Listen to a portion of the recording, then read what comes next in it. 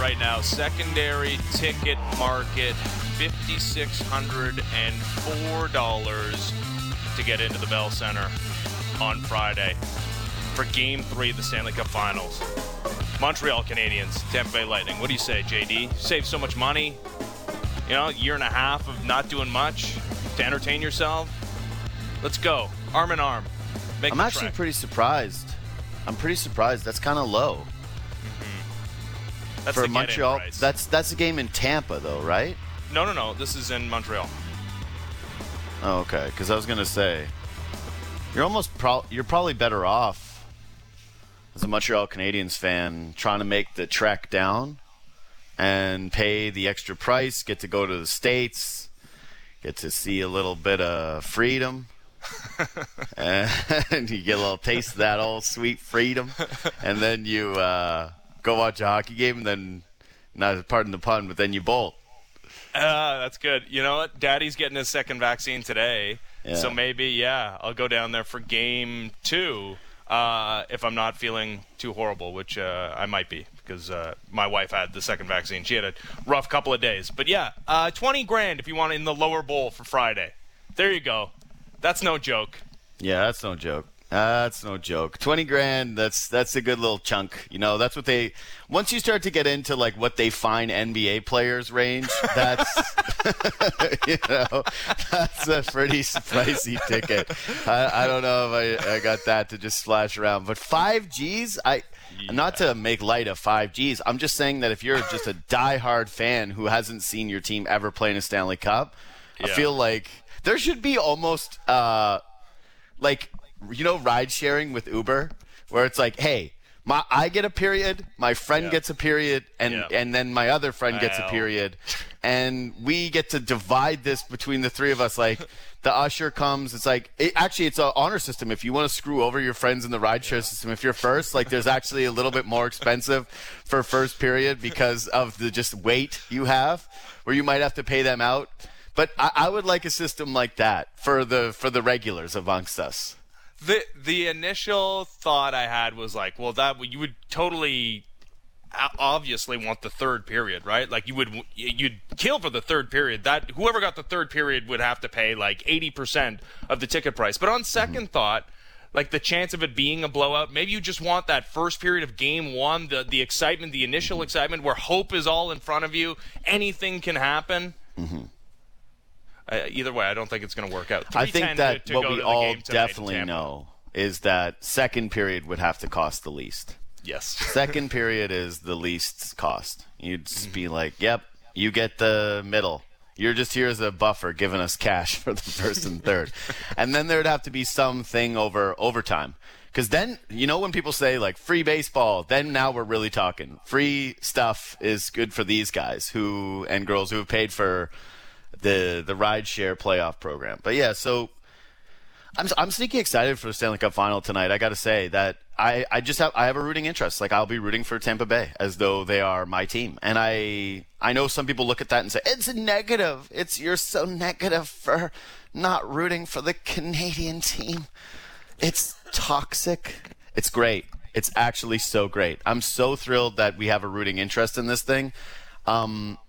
I think it's fun. I think it's going to be really, really fun to either watch the Montreal Canadiens basically wipe the city of Toronto sports off the map. Like, almost some fans, obviously, if you're not a Leafs fan, but I was thinking about stuff this morning of, like, if Montreal wins a Stanley Cup, does it just like erase the Raptors championship in terms of happiness? Is it just gone? Do we have to go back and look at the Raptors championship and just be like, we used to have this thing and this was cool? Blue Jays become so much more important to distract people. Like, what if Blue Jays go in the tank right after Montreal wins the Stanley Cup? Like, sports is just going to be in a tough place for a while here if Montreal Canadiens win the Stanley Cup. Not only that, oh man, I actually just thought of this, but the idea of the Tampa Bay Rays being a Montreal team very soon, at least 50% of them, leading the division. The Blue Jays with 6 games upcoming against the division leaders that could be the Montreal Rays. Yeah, there's a lot riding I don't on think those they keep games the all name. of a sudden. I don't think they'd be the Montreal Rays. It's not a Utah Jazz situation where the name is so cool you got to keep it. Like, Rays. Oh, we can get rid of that, actually. That would actually, because they're playing 50% of their games in Tampa still. So imagine they change the name to the Expos and they're just the Tampa Bay Expos. Those poor people in Tampa have to go to the Trop to watch the Tampa Bay Expos, who play the second half, the most important part of their season in Montreal. I think, first of all, they should just call them the Montreal Eventuallys because that's what it would be if they start playing 50% of the games there. And two is, the whole point is that you don't feel bad for Tampa fans because they're actually one of those fan bases that just never went to the baseball games and didn't care. And so they even tried to put an aquarium in there for you guys and you still wouldn't go. We put ours beside our baseball stadium, not inside of it. We're purists. We're purists. We would never. So, yeah, I would have really when it would come to sympathy rankings, it would be pretty low for the Tampa Bay Rays, I got to say. Although, ask me again once I saw the viral videos that would eventually happen of dads video filming their kids going, does it make you sad that the Rays are going to leave Tampa? And the kid obviously cries on cue and then goes on Ellen. Oh, well. Actually, not Ellen anymore. That's canceled. Where do they go now?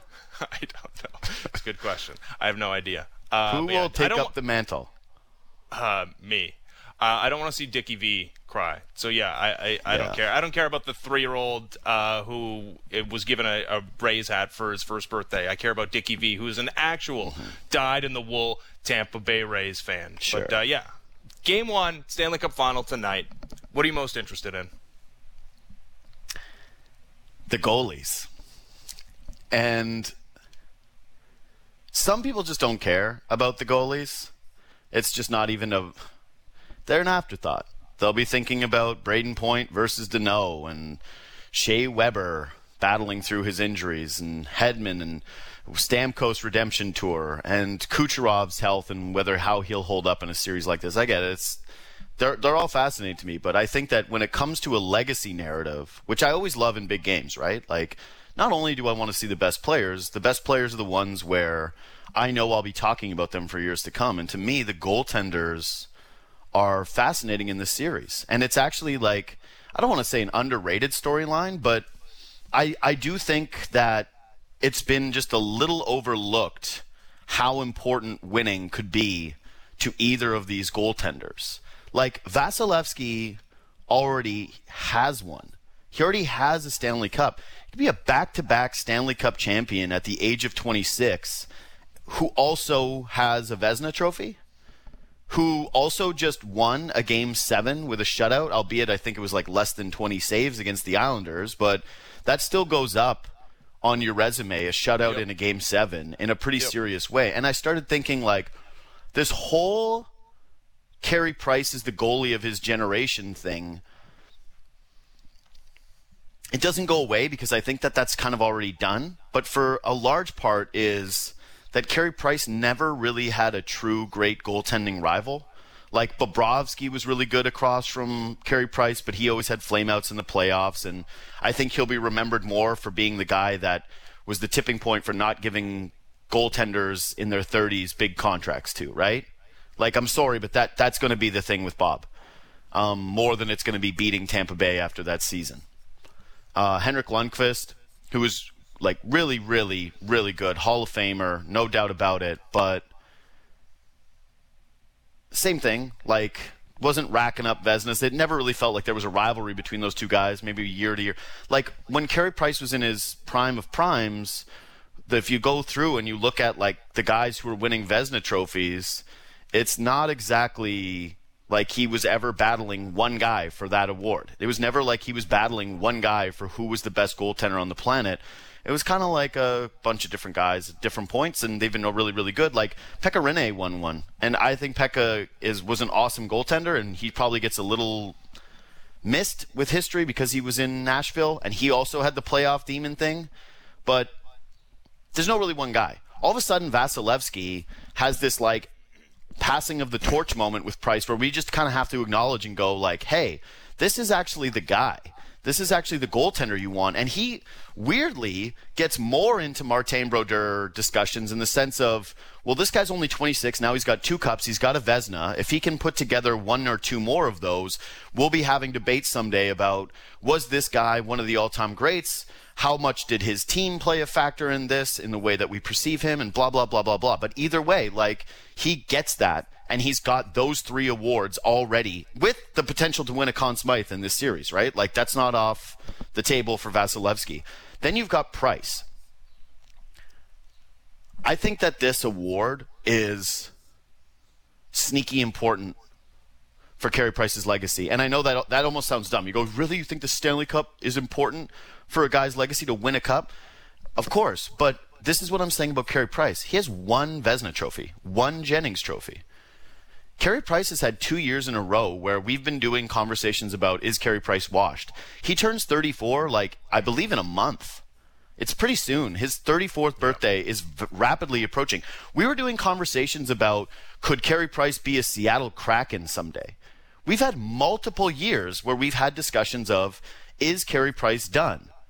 He was more of a supernova than I think a lot of people want to admit when you look at his career as a whole, because we were doing this, right, is he's the best goalie in the NHL today. And in a clutch game situation, we had all this stuff about Hellebuck, and we've had all these different stories of who's the best guy that you'd want in a clutch situation. And I think that these playoffs have still proven that Carey Price is the man. And we've done this. Carey Price is the man. Carey Price is the man. It's why the players pick him. It's why he is who he is. When he's at the top of his game, I don't trust anyone more. There's just a calmness and a coolness to him that I really do believe extends to his teammates. He's been unassailably great in the postseason. If you go through his playoffs year over year, I think he's had 1 where it wasn't very good in like 2013. 1 tough playoffs where his save percentage was sub 900 and they got bounced in short order. Other than that, you can make the case that he's been the best player on every single one of his teams that he's been on when he's been the starting goaltender, right? They've been his teams. Yep. But at the end of all of this, if he loses this Stanley Cup and he goes into his age 34 season where the Canadiens go back into a division where there's going to be the Bruins and this Lightning team that they'll be facing for a Cup Finals, and revamped Toronto Maple Leafs team, haha, I know, but still, like, they're going to be talented and good in the regular season. They'll probably get into the playoffs. The Florida Panthers, like, it's not going to be just a layup that they even get in the postseason next year. It's not going to be a layup that Carey Price plays a full season. This is someone who's dealt with injuries for a very, very long time. That we might look back at Carey Price's career as that guy was a really, really good goaltender who deserved better because his teams were not as good as they should have been for a lot of seasons, where we'll always remember Chris Kreider crashing into the net and robbing him potentially of a Stanley Cup final. But ultimately, he could go down as a guy with 1 Vezina trophy and a Stanley Cup Finals appearance. And I think that puts him closer to Henrik Lundqvist than it does the Martin Brodeurs of the world. But if he wins the Stanley Cup, which then basically automatically guarantees him a Conn Smythe, and you all of a sudden have those 2 things on your mantle, I think Carey Price is going to go down fairly or unfairly, because like you can look at those other guys' trophy cases and they're much deeper. But I think that he will go down as it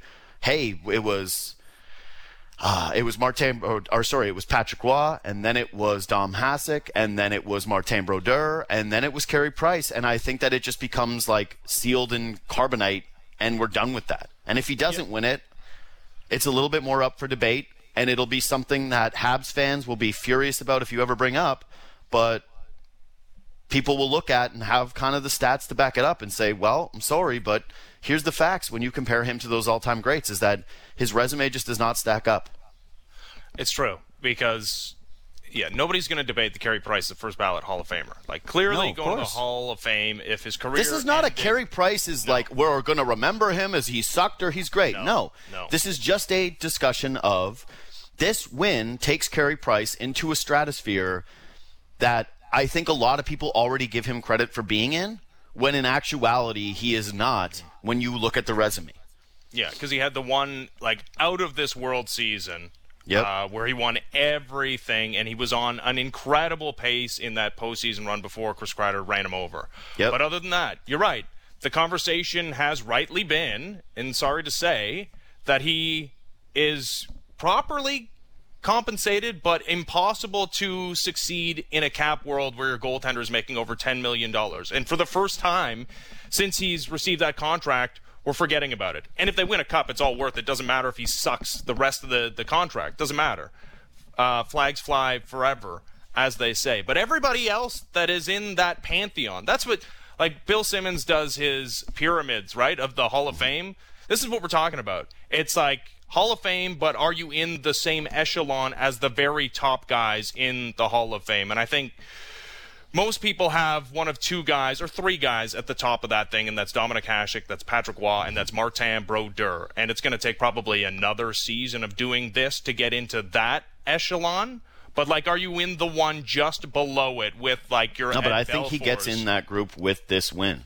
Like, With he one gets win. in that group with this win. Stanley Cup, Conn Smythe, he gets those two things. And we start to go, maybe he does have the two cups if it's not for the injury. Maybe he does have, like, the different, like, the clutchness, the Team Canada-ness. Like, there's some things here where you can start building more of a case for Carey Price, the team, all that stuff that are a little different. But I'm glad you brought up the contract because that's another part of it. And I wasn't going to discuss it because I think it's like, now we're trending into the hot take territory, but it's true, is that and we already did this with Shea Weber, so Montreal fans should be especially cautious about writing guys off before it actually happens and just like projecting outwards. But yeah, we've had 2 seasons in a row where Carey Price has not looked like Carey Price in the regular season, and he's been able to like do the LeBron James thing where we go, yeah, but we'll see, playoffs, and then he actually does flip the switch, and he's great in the playoffs. He was great against the Penguins last year. He's been great this entire run this season. But if they do lose, as it stands right now, his cap hit of 10.5 running through, age 34 through age 38 seasons, there's potential there that I don't believe it'll ever get like super ugly because he's just built up so much equity there. His nickname was Jesus Price, for God's sake. But I do think that there's potential for people going, oh, there's multiple seasons of onerous Carey Price. Yeah. Man, that was the conversation around him before this, Of course. right? And rightly so, because the numbers have not been there during the regular season. If he had had a better and more healthy regular season, maybe the Montreal Canadiens aren't finishing 4th in the North Division. All the questions that were rightly surrounding that team going into a playoff series against the Toronto Maple Leafs, maybe they're not there if they get adequate goaltending. Again, like the health was a big part of it. But there's a lot on the line for him because, well, the questions dissipate this year because getting to a Stanley Cup is already gravy. The idea that this is going to be a recurring thing while there's some good young players on this team, how much of their success has been built around some of the aged ones and not even the guys on one-year deals, the Shea Webers of the world. Like how much longer can you expect this run to last for the Montreal Canadiens? See, I look at it the other way for Montreal where it's like every team has vets. Every team has those questions of how long is something going to last with guys. Leafs have John Tavares. He's making $11 million into his 30s now, and yeah, it was a defensive season or whatever for John, and that worked, and I think that was great. But there is going to be are you going to be able to perform like an $11 million center question, and the young guy question marks filling out the roster are pretty big. As of right now with Montreal, you go, who cares? Because Cole Caulfield, you're going to get 3 full seasons of that guy on a rookie contract, and you found out that he's already just a big game stud. Same with Nick Suzuki. Like your young players are showing you, Kotkaniemi, your young guys are showing you that they're far more capable, talented, whatever, valuable than you thought going into the postseason. So, like, yeah, are you going to have Corey Perry forever? No, but he's a fringe player. You know what you can do? You can go out and find another winner who's going to want to play around young guys in a big market where there's success. Or maybe it's Corey Perry again playing their role of Jason Spezza. Maybe, but I'm just saying I don't really care about the length of what you can get from some of these veterans. Like, Price is obviously special. Shea Weber is obviously very important. But most of Montreal's team is not like, oh, and they're going to all evaporate into dust. There's like a couple of guys. They don't care. They'll replace Eric Stahl with another guy who can do what Eric Stahl is doing right now. The main thing is that you might have 2 superstar young players.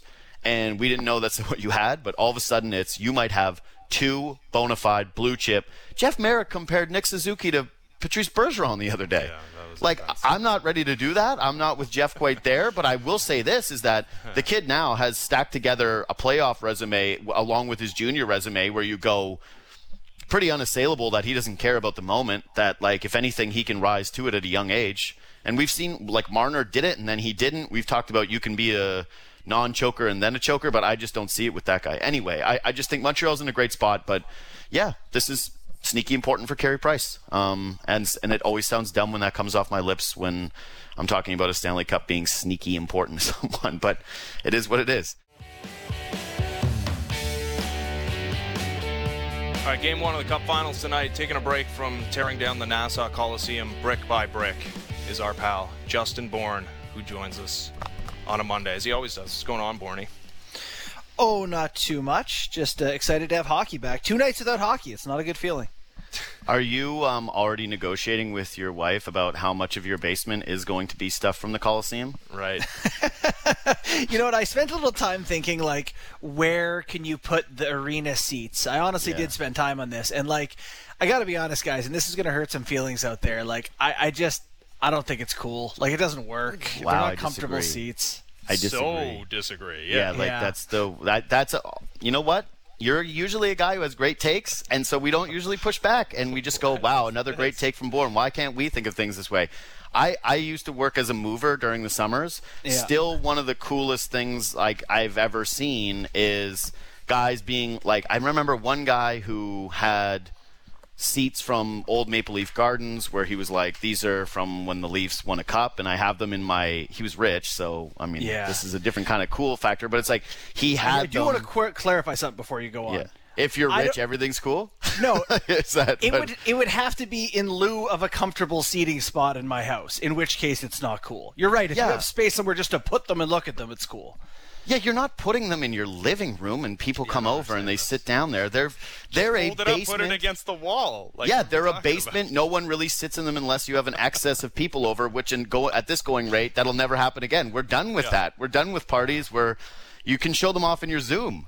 You go, look, chairs from the Coliseum. It's pretty cool, right? In the Zoom, you'll go, yeah, that's amazing. That's a good one. So I was just going to say, last thing on that. No one's ever, or it's very rarely happened that people regret buying the memorabilia. The only regret comes from not buying the memorabilia. So I would get something, Bourne. Maybe that's a brick, though. Yeah, no, I definitely want to have something, and I agree. It's just like I live in a small place here. Like I know you live in like Timmins or whatever it is, Ben. So you probably have a big spacious complex to put stuff, but I don't have much room here. Ben lives in a townhouse with 2 kids where the whole house is like their stuff. It's like he's got little corners where he's like, this is where I sit. It's like he's Michael Scott in that episode of The Office where he's like with the little mini TV and you go over to his house and he's like, I could just stand here for hours. That's Ben in his house. That's about what amount of space he's got. Not incorrect. Yeah, no. So that's about. All right, so Ben, you can relate. There's no room to just like lean stuff against the wall for when you need it. Like that's just valuable space. Yeah. We got a crawl space. I'd put it in the crawl space. Yeah, that's right. You put it up there. Okay, so I started today's show, Bourne, with which is either the dumbest, most obvious take or something that's actually semi-nuanced. And I want you to weigh in on it, which is Ben asked me what I'm most interested in the Stanley Cup Final, and I told him it's the goaltenders. And I know that for the most part, if you listen to the show, you know I'm interested in goalies. I care deeply about the position, and so you automatically would look at that surface value and say, like, oh, yeah, duh, JD cares about the goalies, and it's Carey Price, and it's Vasilevskiy, duh. But the point I made is if Vasilevskiy wins, that's back-to-back Stanley Cups for a goalie who's 26 years old and who already has a Vezina trophy under his belt, and that he is actually tracking to be the next quote-unquote Martin Brodeur, where we go, this guy racked up tons of awards. Like, you don't think Vasilevskiy is going to win another Vezina in his career? Like, it's going to happen. Like, 100%. Vasilevskiy is not going down with one Vezina award trophy. And we can be, at some point, debating how good his teams were, but ultimately that guy's resume is going to speak for itself, and he could go down as the goalie of his generation. And for Carey Price, that... Yes, Stanley Cups are immeasurably important for legacies and careers, but Carey's trophy case is actually pretty thin when it comes to the NHL, and it's something that we never really talk about. He's got one Vezina, he's got one Jennings, which again, if you go through, is like, you know who has those trophies? Like, one of them, Pekka Rinne, Braden Holtby. Holtby actually has a Stanley Cup. Like, no one would ever argue that those guys were better than Carey Price, but at the end of this, if he loses, you kind of look at his resume in totality and you say, well, you know, his contract was something that was pretty onerous at the end of his career. Maybe it blocks Montreal from doing some things. He never won a Stanley Cup because he's 34 years old, and you got to imagine it's going to be very, very difficult to get back into this position. And we say, hey, actually, you know what? Carey Price was more of a supernova who was amazing in the playoffs, that had some bad luck with injuries, and especially the one against the Rangers. But comparing him to the all-time greats is pretty unfair. Ben said, like, what's more likely is he ends up in, like, the top-end guy category with, like, the Eddie Belfours of the world, right? Where you go, like, great goalie, but not one of the all-time greats. Whereas if he wins a cup, he definitely wins a Conn Smythe. And now he adds those two things to the trophy case. All of a sudden, his career has been completely elongated in terms of him being a winner. And now we actually do the thing where you go, well, he was on bad teams and he still won a Stanley Cup. This cup means more than anything that a Brodeur would have ever won, blah, blah, blah, blah, blah. He's actually in that tier of goaltenders. He's on the, you know, last 25 years Mount Rushmore unassailably. Am I making too big a deal of this? What do you think? No, you're on to something really good there. This is... I agree with you. You know, the guy I thought of the whole time you were kind of summing up Carey Price's career was Roberto Luongo. It's like the exact same thing to me, where it's like an all-time, you know, one of the better goalies while he played, was an obvious starter, you know, was in the Olympics, never quite got over the hump to win a Stanley Cup. Did Luongo never win a Vezina, huh? No, it's wild. Remember, there were all these years, there were all those years where everyone discussed how he should have won a Vezina because he was on these bad teams and he was facing 40 shots a night, but that he never won one, actually. Yeah. Always the bridesmaid. So yeah, I think that leaves him and Price's careers fairly comparable if they go down in, you know, 5 games here or something like that to Tampa Bay, in terms of like an all-time great who just never got over the hump and yada yada. But yes, you're right. If he wins this, that does change the conversation around him. You know, obviously it turns him into an auto Hall of Famer. I'm not sure if he is. Is he a Hall of Famer if he doesn't win a cup here? Yeah. I think so. I think there's just no way that he doesn't get in. Yeah, because the case is going to be pretty simple. Like, if you look at, I actually don't know if it is that simple, but he will get in. He will get the votes. I just don't see a person voting against Carey Price not getting in the Hall of Fame who lives in this country. You know, like, it's just hard for me to wrap my mind around it. Yeah, but you know what? The Luongo one is sneaky more of a... That's what I'm saying, is like, I think if you ask most Montreal fans, right, who love Carey Price, there's no doubt that you compare those two players and they'd lose their minds. Like, they would lose their minds in saying, how dare you compare those two guys? But you're right, Luongo in his prime, young, like when Carey Price racked up his Vezina, like, they were pretty comparable in terms of, like, we were talking about them as the best goaltender on the planet. And then as they got older, it was like, they're very, very good, but not the best in their field if you're looking at it from just a pure number standpoint, big contracts, all those things. The difference is that Price got more cracks at it in the postseason and has had more success there. I guess, although Luongo, like, he was there in the pumping the tires. They went to one cup final, just like Carey Price here. Maybe this is the perfect analogy. Is like, he's just like slightly. He was in a better market than Roberto Luongo, and that's what we do. Man, there's some Habs fan right now who's furious. The Toronto radio show being like, is he better than Luongo? But it's like, no, it's a fair comparison. But that's what I mean. Is like, this is actually huge for a goaltender who we speak with such reverence in this country. Like, we do. Like, there's something about Carey Price where it's like, hey, you don't say anything bad about Carey Price. Like, you don't, even the people who do it, like when they're like, hey, is Carey Price maybe not the guy he used to be because the last 2 years in the regular season he hasn't been? people just, like players and media members, like they'll just call you stupid automatically because they say he's still the best goalie in the NHL, even though there isn't that much evidence outside of this cup run to support that over the last 2 years. How about this? Carey Price's career goals against is 2.5. Luongo's 2.52. Carey Price's career save percentage, 917. Luongo's 919. Yeah. So, the numbers are almost identical.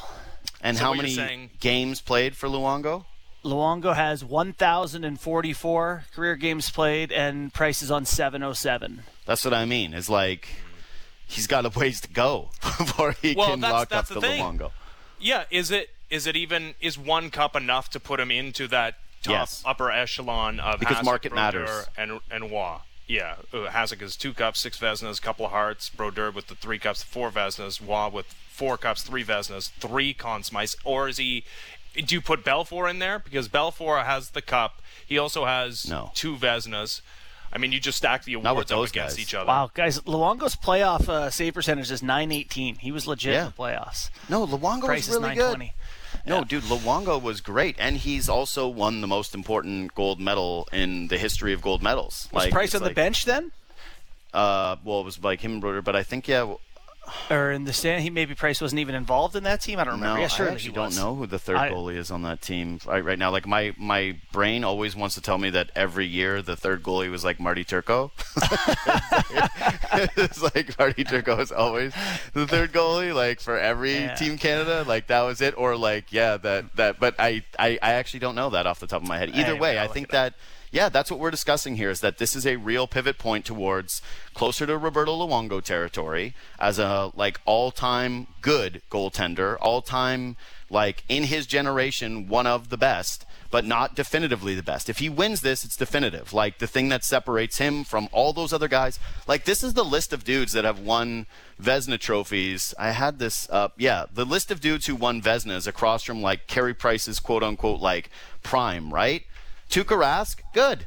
Braden Holtby, good. Bobrovsky, Pekka Rinne, like that's not a murderer's row of guys that Justin Bourne's going to tell his son about someday. Right. You should have seen Sergei Bobrovsky. Right. Like that's what I mean is that he wasn't going against. He never had like a true rival. But I wonder if he just kind of goes into a mix of like, hey, there's a lot of really good goalies at this time, and Carey Price was the best goalie on the team that mattered the most. I wonder what it is we're not touching on right now that sums up how everyone feels about Carey Price. Is it his stoic manner? Yes. Maybe the way that his peak Carey Price when he is on is better than anyone else by a good distance. Maybe it's that his regular seasons were kind of half mailed in, but you knew he could do it when it mattered. I don't know what we're missing, but you're right. You can't say anything about the guy. You know what it is? To me, it's actually pretty simple. When you look across from all those other guys, it was like Bobrovsky was a playoff choker.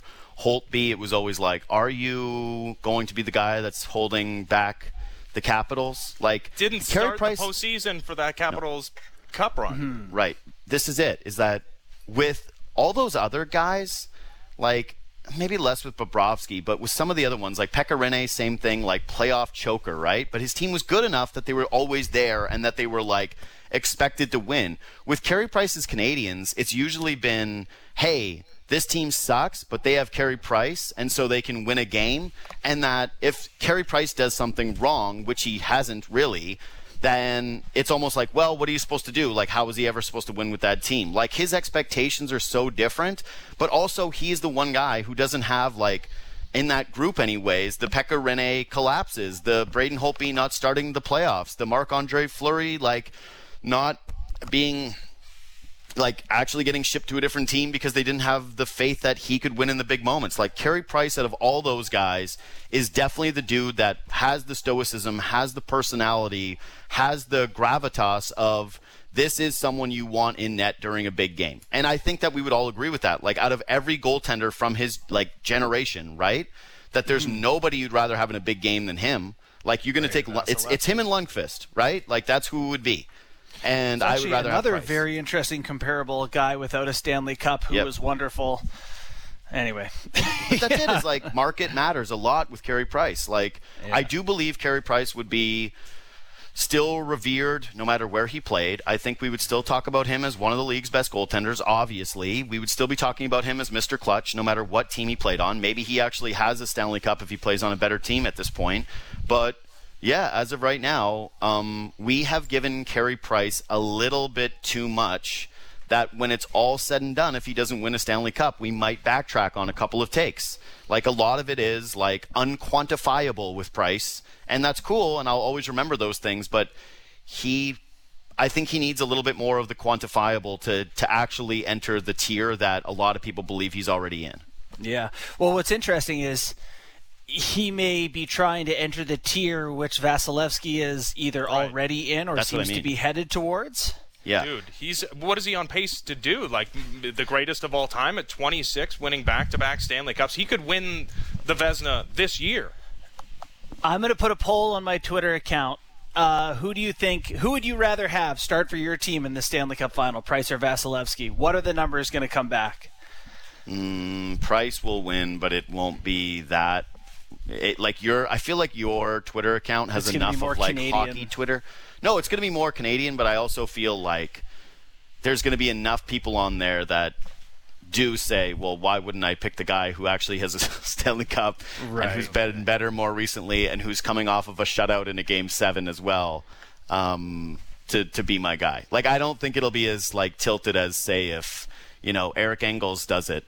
That's like 80%. This is what I always find so funny about these polls. Like, I saw one the other day where it was a baseball writer who was like, what are you watching tonight? Like, baseball or Stanley Cup playoffs or NBA? And then, like, it was like 68% baseball. And then he, what did we learn? Being like, yeah. And but he was like, awesome. Like, or like eyeballs emoji. Like, a lot of people are watching baseball, huh? It's like, yeah, the people who follow you on Twitter who like baseball, shocker of shockers, are watching baseball. So anyway, I think the goaltenders are the most interesting thing in the postseason. And yeah, I think that because he's in Tampa Bay, and this is what we do, we're looking at this thing from more of like a, wow, Carey Price's legacy, when in actuality, what we could be looking at here is the next great goaltender is...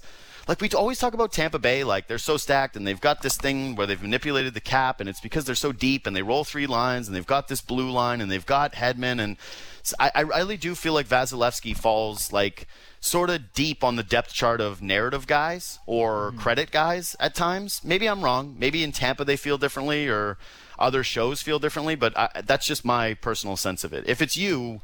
What are you most interested in this series? Is it now that? Did I sway you? Is it something else? No. Yeah, I've got a couple things. First and foremost is the Bolts power play versus the Montreal penalty kill.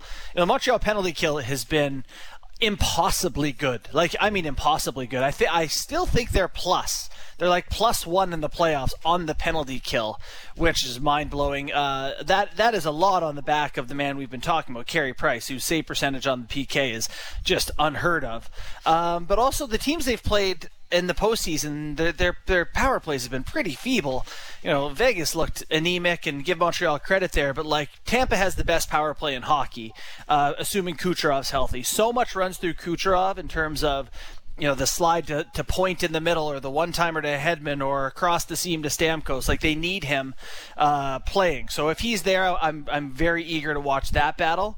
The other one is Montreal's forecheck against Tampa's breakouts, which, I say a lot of the success of Montreal has been slowing down the other team coming out of their own end, so there's no rush chances coming against them.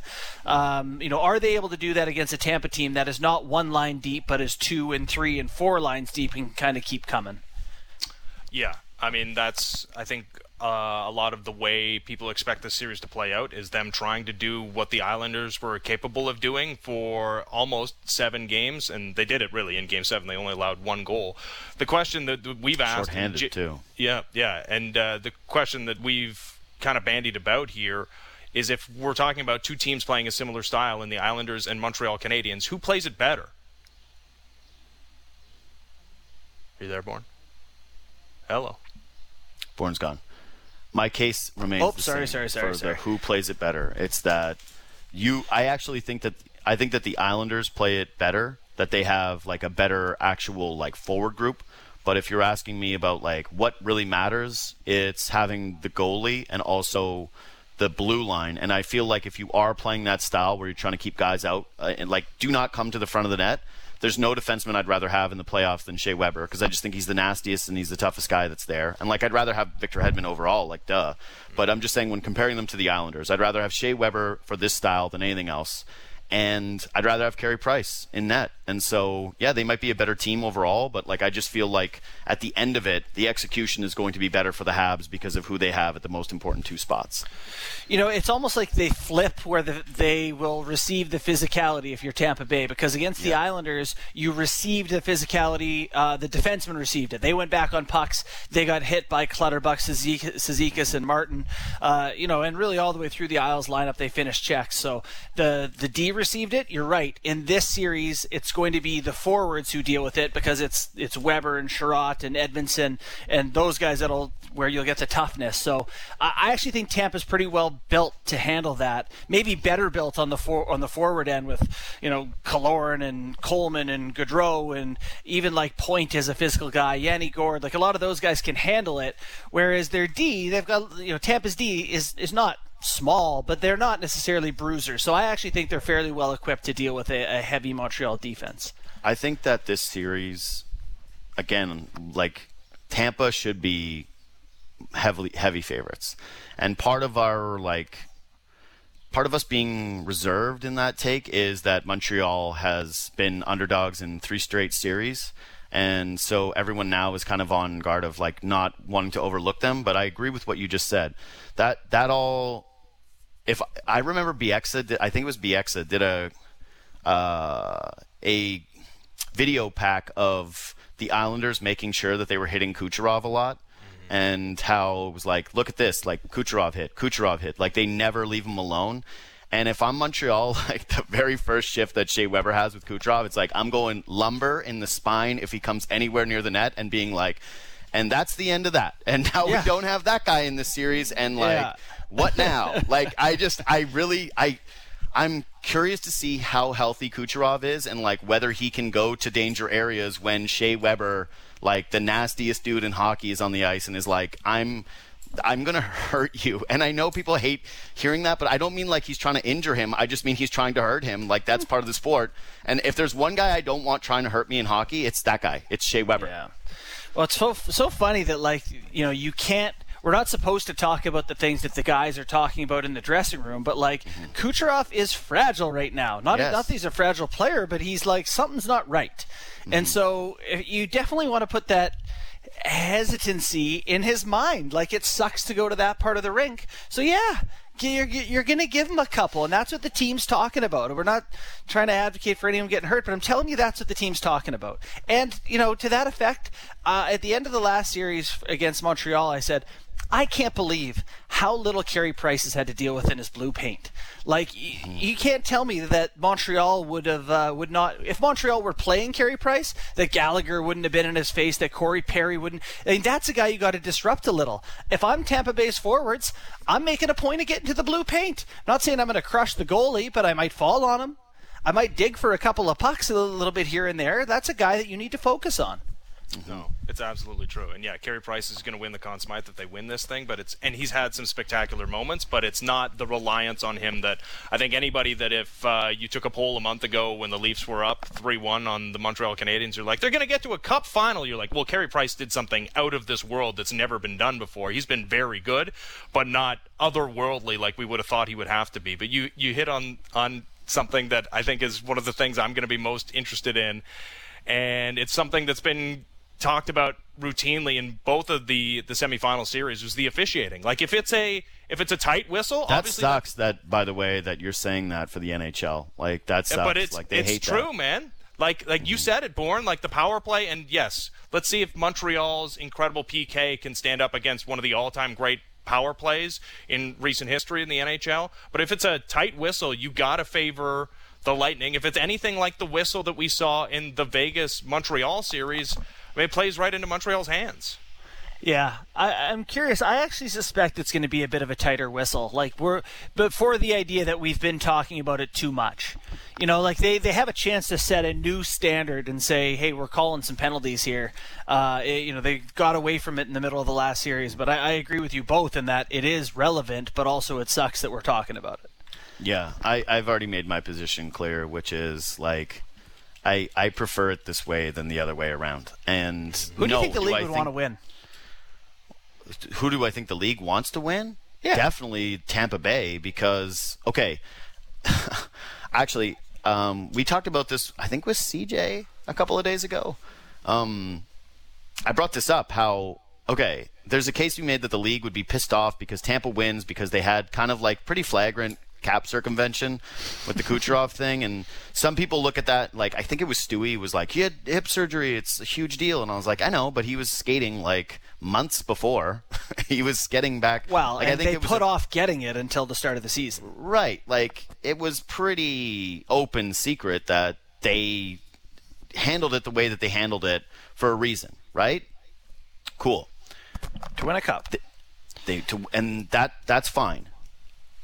But if Montreal wins, I think that they're probably getting not enough credit for the emergence of their young stars and how good those guys have actually been playing, and that just because they're not, household names in hockey yet, doesn't mean that they're not just like playing as well as anybody else is in the league. Like, this was the whole story of the Vegas series, is like, we can talk all we want about how Stone didn't perform, how they took the net away. It's like Montreal had top end firepower, and that's the one thing we didn't think they were going to have, and they have it. They have it now. They really, really, really do. But I do. I think that those guys, Caulfield, and the way that Caulfield and Suzuki are playing right now, and like Toffoli, those three guys they're just playing great, Bourne. Like they are. They're way better than what we thought Montreal had. But that being said, like in totality, if a team as talented and as deep and as loaded and, cap circumventy as the Tampa Bay Lightning loses this series because Montreal can, muck it up and create these ugly hockey games, and you can't override that with a certain amount of skill. I don't know how the NHL says that that's a good product to have, where they go like anyone can win, but you have to win in an ugly way that isn't what the direction of the league has actually been trying to establish over the last 5-10 years. Hasn't the message already been sent, though, with them in this Cup final, with the Islanders having the success that they've had? Like, even if they don't win, that message is already clear. No. Yes, kind of, but ultimately, what you're trying to do, just think about the Leafs, where they're saying, we're betting on skill, and we're betting on talent, and we want to have the most talent. And then if the team with the most talent loses to Montreal, and they're doing it in a way that you can't replicate it. That's the thing, is everyone trying to replicate. No one will ever have that much skill again. That's it. Yeah. This is supposedly the most stacked team that we'll ever see in a Stanley Cup final in a cap era. That this is something that the league is trying to avoid. It's we all kind of have to sit here at the end of it and look back and say, what have we done? That's not good. We shouldn't have that. Yeah. No, it's true. I think there's some validation for the league where if you look at, every year there's a team or two who kind of grit and defense and veterans itself deep into the playoffs. But you look at who wins cups. Tampa Bay won the cup last year. They played against a Dallas team that was this Montreal team last year, and they won the cup. Pittsburgh won the cup a couple years in a row on the backs of Crosby, Malkin, and Kessel. The St. Louis year feels like an anomaly if you look back at the run of Stanley Cups that have been won here. Chicago with its Taves and Canes and those sort of guys. So I think in the end, the moral has been the skill does win out, but one team does. If you're not super skilled, then the only way to get there is to Montreal, Dallas, St. Louis, your way there. Yeah. Or maybe that there's multiple ways to skin a cat. You can get all the skill, or you can get all the team coalescing at the right time and playing that defensive style the Islanders and the Montreal Canadiens have done. All right, more with Justin Bourne when we return. It's Good Show. Ben Ennis, JD Bunkus, Sportsnet 590 The Fan. It's Good Show. Sportsnet 590 The Fan. JD Bunkus, Justin Bourne, Ben Ennis. It wouldn't be the three of us chatting without bringing something around to the Leafs. So let's do that now in the back half here. Let's do it. We've already referenced the conversation that we had with CJ, but I want to do another one that I brought up with him, I think last Thursday, which is this growing notion that the Leafs' bottom six is not a problem. And I don't mean hey, could they have done better than have Pierre Engvall, or did the injury to Tavares put them in a weird situation where they had to lean on Kerfoot up the lineup and then go a little bit deeper? Like, Spezza scored a bunch of goals, and he's in their bottom six, so, like, how could it really be a problem? He's coming back. That's a good thing. When I look at these Stanley Cup playoffs, and I try to figure out, like, what are the Leafs missing, right? Like, what is it that the Leafs don't have that these other teams have? Well, you know what? Like, they played really great defense this year. I could see them in all of these series. And, like, they were in it with Montreal playing tight games, too. And they looked better than Montreal for the vast majority of that series without one of their most important players, okay? So it's not that. Star talent, I think that they have it. They've got to find a way to unlock a better version of Mitch Marner, or that's going to be a question until he can prove it. And he and Matthews were disappointing, no doubt about it, but I believe the Leafs have it in those two guys. Like, I don't look at the stars of Montreal like Caulfield and Suzuki and Foley and say, like, Leafs couldn't have that. They had the goaltending. Jack Campbell was terrific. I don't know if he's a long-term solution still, or that the Leafs are set in net, but they were this last year. What they didn't have was, when the top end scoring went silent, that there was any type of identity down the lineup. The identity was sort of, we're veterans. Like, we have veterans down here. And we had punt, which is a third line that could have possession, could play a role where they were the quote-unquote killers of time, but that there was really no identity to that group. And, like, I know this is kind of easy line to draw narrative-wise when there's literally a group called the Identity Line that was just in a conference finals, but that really is what sparked the idea for this, which is Toronto in their bottom six. It actually does matter. And building that right group is going to be extremely important, regardless of how much money you're spending up in your top six, and regardless of the fact that that top six needs to wear it more than any other group. The problem is that the bottom six had zero identity.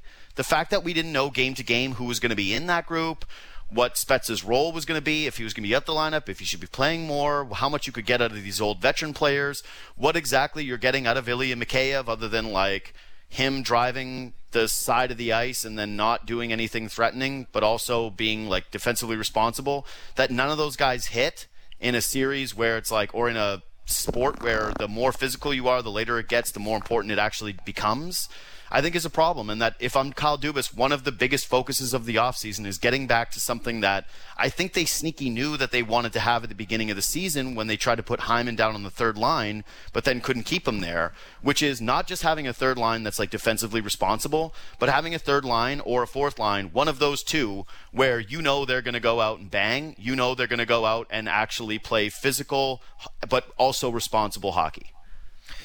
Yeah, as you're talking about that, I can't help but think of, we talked earlier about Carey Price and how no one's allowed to say, to question him. I feel that way about Wayne Simmons. They were hoping he would be this guy down the lineup that would be physical presence, forecheck, hit. I can't remember him in the playoffs in any meaningful way. He had one good game. He had one good game. I think it was like game 3 where he was, like, really noticeable, but then, the rest he was pretty, not. So, like, that didn't quite pan out. Joe Thornton, because of the Tavares thing, kind of got thrust into a situation where probably using him a bit more than you would want to in those situations. Now you're using Kerfoot, who's kind of a smaller guy, for a lot of minutes. Like, he played well. He definitely played well. But it is tough. It's tough. You want to fill in around those superstars with the type of guys who can do something. And you're often left going, okay, well, I don't feel like we got much from a Wayne Simmons, a Joe Thornton, even Mikheyev. You're right down the lineup. There wasn't much offered there. Well, and Engvall, gotta go too. Like, it's just like what I know with all certainty now is that it's like, oh, Engvall and Mikheyev's thing was reach, and it's like, who else we did that with? If that's your main thing is reach, it's like I'd rather have other skill sets than that. Thank you. But, like, I want more than reach. That would be good. Yeah, no, it's true. The the idea that there were players on the Leafs group who could forecheck and disrupt pucks is also comes with the idea that they can do something with him once they get him. And Hyman was so effective because he would disrupt pucks and he played with guys that could do something with it. You don't feel like much happened when Pierre Engvall would turn a puck over. That definitely is a spot that's wanting a bit down the lineup. I guess I'm just a little confused as to what we're talking about with identity, right? Because the Lightning, so much has been made of that third line and them acquiring those guys at the deadline and how physical they are. They don't do a ton of scoring, right? Like all of their scoring basically comes from the top six. And it doesn't sound like we're talking about goals necessarily. Also, the injury factor here. Like, obviously, they thought Riley Nash would play a factor in that bottom six. Nick Foligno maybe wasn't going to be in that bottom six, but was a fallback to be on that third line, maybe as the centerman. Like, I guess I get bogged down with, like, the definition of identity with that bottom six of the Maple Leafs. We outlined it. We just talked about the Cizikas line. Like, that's the identity line that sparked this conversation. Yeah, that's the point, is that the Coleman line doesn't need to score to have a big impact on the game. Coleman had 15 goals this year in a short year, by the way. He was on pace for 20-something. Yeah, I know. I didn't really get that one either. But, it's the point is that you impact the game in a way. And that the Leafs' third line and fourth line, like, when they got scoring from Spezza, it was like, oh, okay, good. They have this one, like, talented guy that's down the roster who's, like, a good vet that can create some offense or who can finish when he gets opportunities. But outside of that, it's like they had no identity. Like, that's it. That's the version of identity, is, like, be something. Even if you are the skilled third line, which they've tried to have in the past, it's like that is an identity. Riley Nash was punt. He's not going to score for you, and he's not going to hit. That's what he does. He goes out and he kills time. Ilya Mikheyev, what does he do? He turns teams over. He skates really fast down the wing. He cuts sometimes in the front of the net and never finishes. That's his identity. Like, all that does is put pressure on your scorers to score, right? It's right. Like, you guys have to, because we're going to keep punting. Exactly. It was just like punt, punt, punt. But the end result of it is like, what did you actually do out there? Nothing. You just ate up some of the ice time and you didn't really have an impact on the game in any way. So that's what the definition of identity is, Ben, is like, find a way to have that group make more of a tangible impact on the result of the game. And right now, they don't have that. Well, how much of this comes down to Sheldon Keefe and mixing and matching and not being consistent with his line machinations throughout the course of the season and then into the postseason? Well, I don't know. It would have been interesting to see some more, Nylander at center or whatever during the regular season. But I think at times we complained about too much of that shuffling going on. Here's the thing that, like, I think is going to be unpopular probably with JD here, but, like, I find it really hard to talk about this Leafs team and pretend that if John Tavares isn't healthy, they don't win one of games 1, 5, or 6. They 100% do. That's very popular with me. The thing is like, I agree with that. I also just feel like we saw enough when they didn't have him to establish that they should have won anyway. And so I don't really like it as like hey, they definitely should have won anyway. Yes. That's what I mean. Is like when it comes to, like, I think two things can be true here. One is that the Leafs were the better team, especially when they were healthy. But two is that the stars in Matthews and Marner specifically utterly collapsed. Like, that those two guys were not able to elevate or even maintain their play. Like, that's what we say clutch is, right? Maintain your level of play. And they were not able to do that. That seeing stuff like Mitch Marner leading the playoffs again in pucks over the glass is like, that's not nothing to me. That's pretty, like, indicative that this guy has a bit of a mental block right now. And you are really, really putting a lot on a future of a team that could have beaten Montreal, could be in this situation, if you continue to believe that that guy can overcome it at some point. But if he can't, then they'll never win. They will not win a Stanley Cup.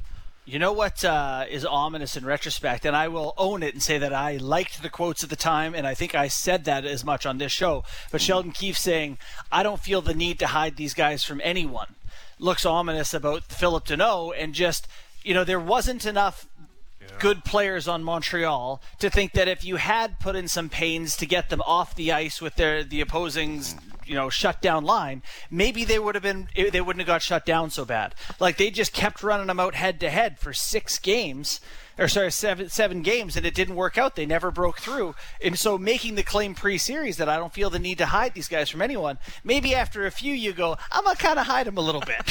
Yeah.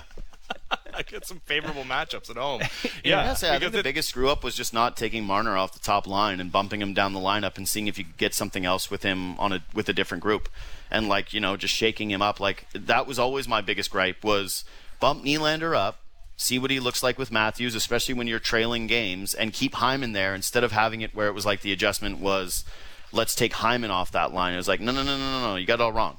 Let's see if Marner can do something with like a Spezza and Kerfoot, or Spezza and a Foligno, like anything. I know Foligno got hurt, but let me see a different group where Marner doesn't have as much on his plate. And if it frees up Matthews, if he starts going better, if something better happens where you've got another threat on the ice, but that's the one I look back on and say, when from a coaching standpoint anyways, like, why were you not...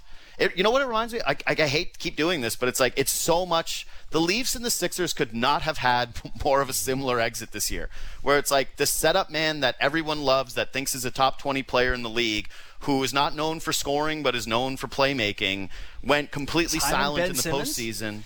Yes, and it's like Marner and Simmons, and then we're left with the same question, which is like, is either guy clutch? What do you do with either guy? But both coaches, Doc Rivers, was like, there was a point in the series with the Sixers where they were like, should you bench Ben Simmons? And he was like apoplectic, like, you can't bench Ben Simmons. What are you supposed to do with Ben Simmons? I can't bench Ben Simmons. And then it ends up being like, we didn't get enough from Ben Simmons, and I didn't really have... I don't know. I don't want to say the guts, but like, I didn't have the conviction to bump this guy down the lineup who's an $11 million player and one of the most important pieces of the franchise, when it was pretty clear that it wasn't working. And so with Ben Simmons and Mitch Marner both, it's like part of their failures still do get attributed to the coaches as well for not taking them out of the massive spotlights that they were under, and knowing that at some point, like, it's good to have faith in your players and say, like, I believe in you in the big spots, but then it actually is also good sometimes to be like, hey, you don't have this right now at this level, and like, we're going to try and put you in a different spot to see if we can get you going. We still believe in you. You know this team needs you, but we need you in a different way right now. Like, that should be something. And neither of those teams did it, and now they're both on the outside looking in with their fan bases clamoring for both those guys to get traded.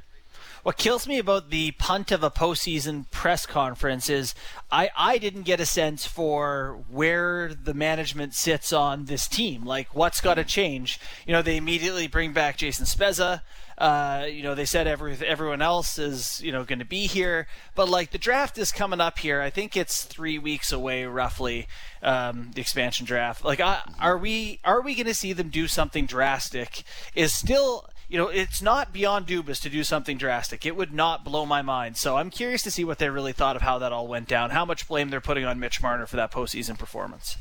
Yeah, I mean, every indication would be that the four guys making all the money are going to be around until Kyle Dubas either wins a Stanley Cup or gets summarily dismissed. I suppose they could pull a fast one, unless you consider, I think Morgan Riley being traded would be a massive, like, that's one I could absolutely see happening, but outside of that, my thing with the Riley trade is, how are you getting better? Like, how are you getting better by trading Morgan Riley when you're already having an offseason that's going to cost you Zach Hyman? And, like, I'm sorry, but a goaltender that has been an all-star.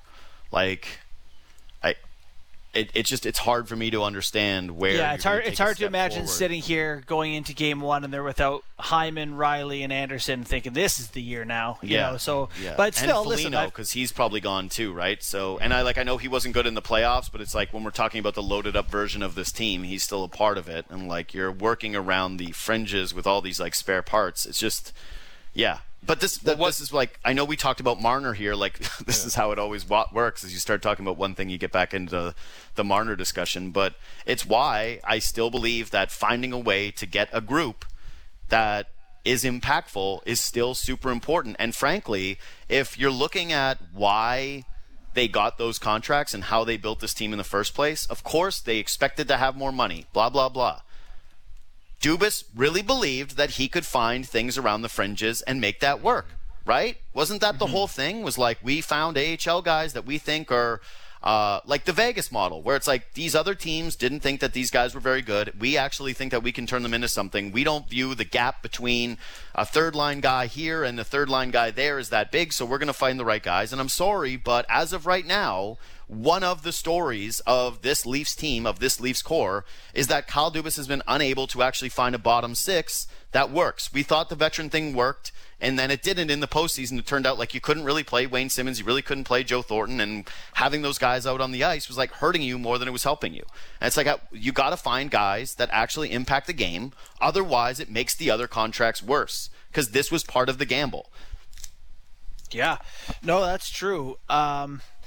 It's when they first signed those guys, it's funny because we said, I'm thinking of the Simmons and Thorntons, they signed them for cheap, which not easy to find guys who can play for cheap. So the comparison for Joe Thornton is you can't hold him up against Joe Thornton. You got to hold him up against what's available for $750,000 in the league.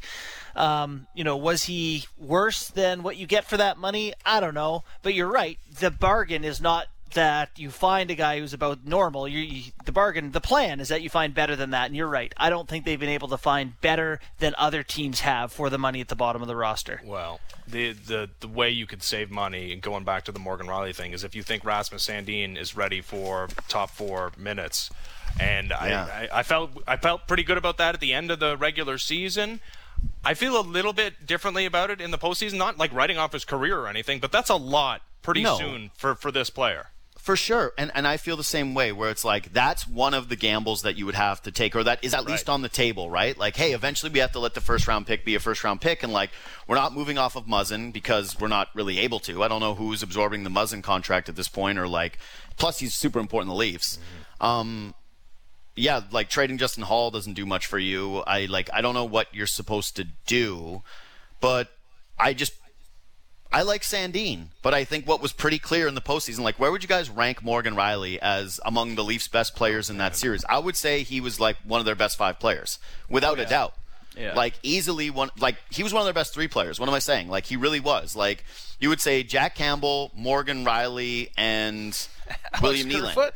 Yeah, no, I was going to Nylander, and then probably like Kerfoot down the line. But it's like Morgan Rielly was awesome in that series for the most part. He made the odd Morgan Rielly mistake, but I thought he was spectacular. And if you take him out and Zach Hyman out and no chance of a Nick Foligno, and if your goaltender who's been hurt his entire career and has never proven that he's a starter is not, giving you... Like, right now, you need Jack Campbell, who's on a $1 million something contract, to be giving you $8 million worth of value, which feels like a lot of pressure on him. That feels like a lot of pressure on the guy who is not necessarily the best with pressure, but has shown that he's okay with it so far. If I can quote Charlie Montoyo's chest, it's fine. Everything's fine. That's it. It's like you got to find surplus in areas, right? Like where are you getting a surplus of value in salary cap era? And right now their goaltending with that one guy is a lot. I don't know where else you're getting it right now. Like for Morgan Rielly you are. And for Morgan Rielly you are, and you're like they should trade him. I'm like, well, I don't know how that, like, where does that, what does $5 million get you right now? Like, what is Zach Hyman back? I don't know. Right, that's what I mean. Is like, so is that the decision? I don't know. It's tough, man. It's really, really hard. So you gotta find it around the fringes. You gotta find surplus, and the way to find some surplus is with a third line that actually provides that instead of just punt. You cannot punt. You need. But I mean, to find that sort of the surplus, you have to find guys that don't, or that are giving you the opposite. And like Engvall makes 1.25, I think. Mm-hmm. You're not getting that much value for him. There's a little negative value. Who's giving you negative value? And the reality is you got like $5 million worth for Mitch Marner, or I don't know, $8 million of negative value for Mitch Marner. That's probably where the biggest miss is, right? Mm-hmm. It is. So I don't know.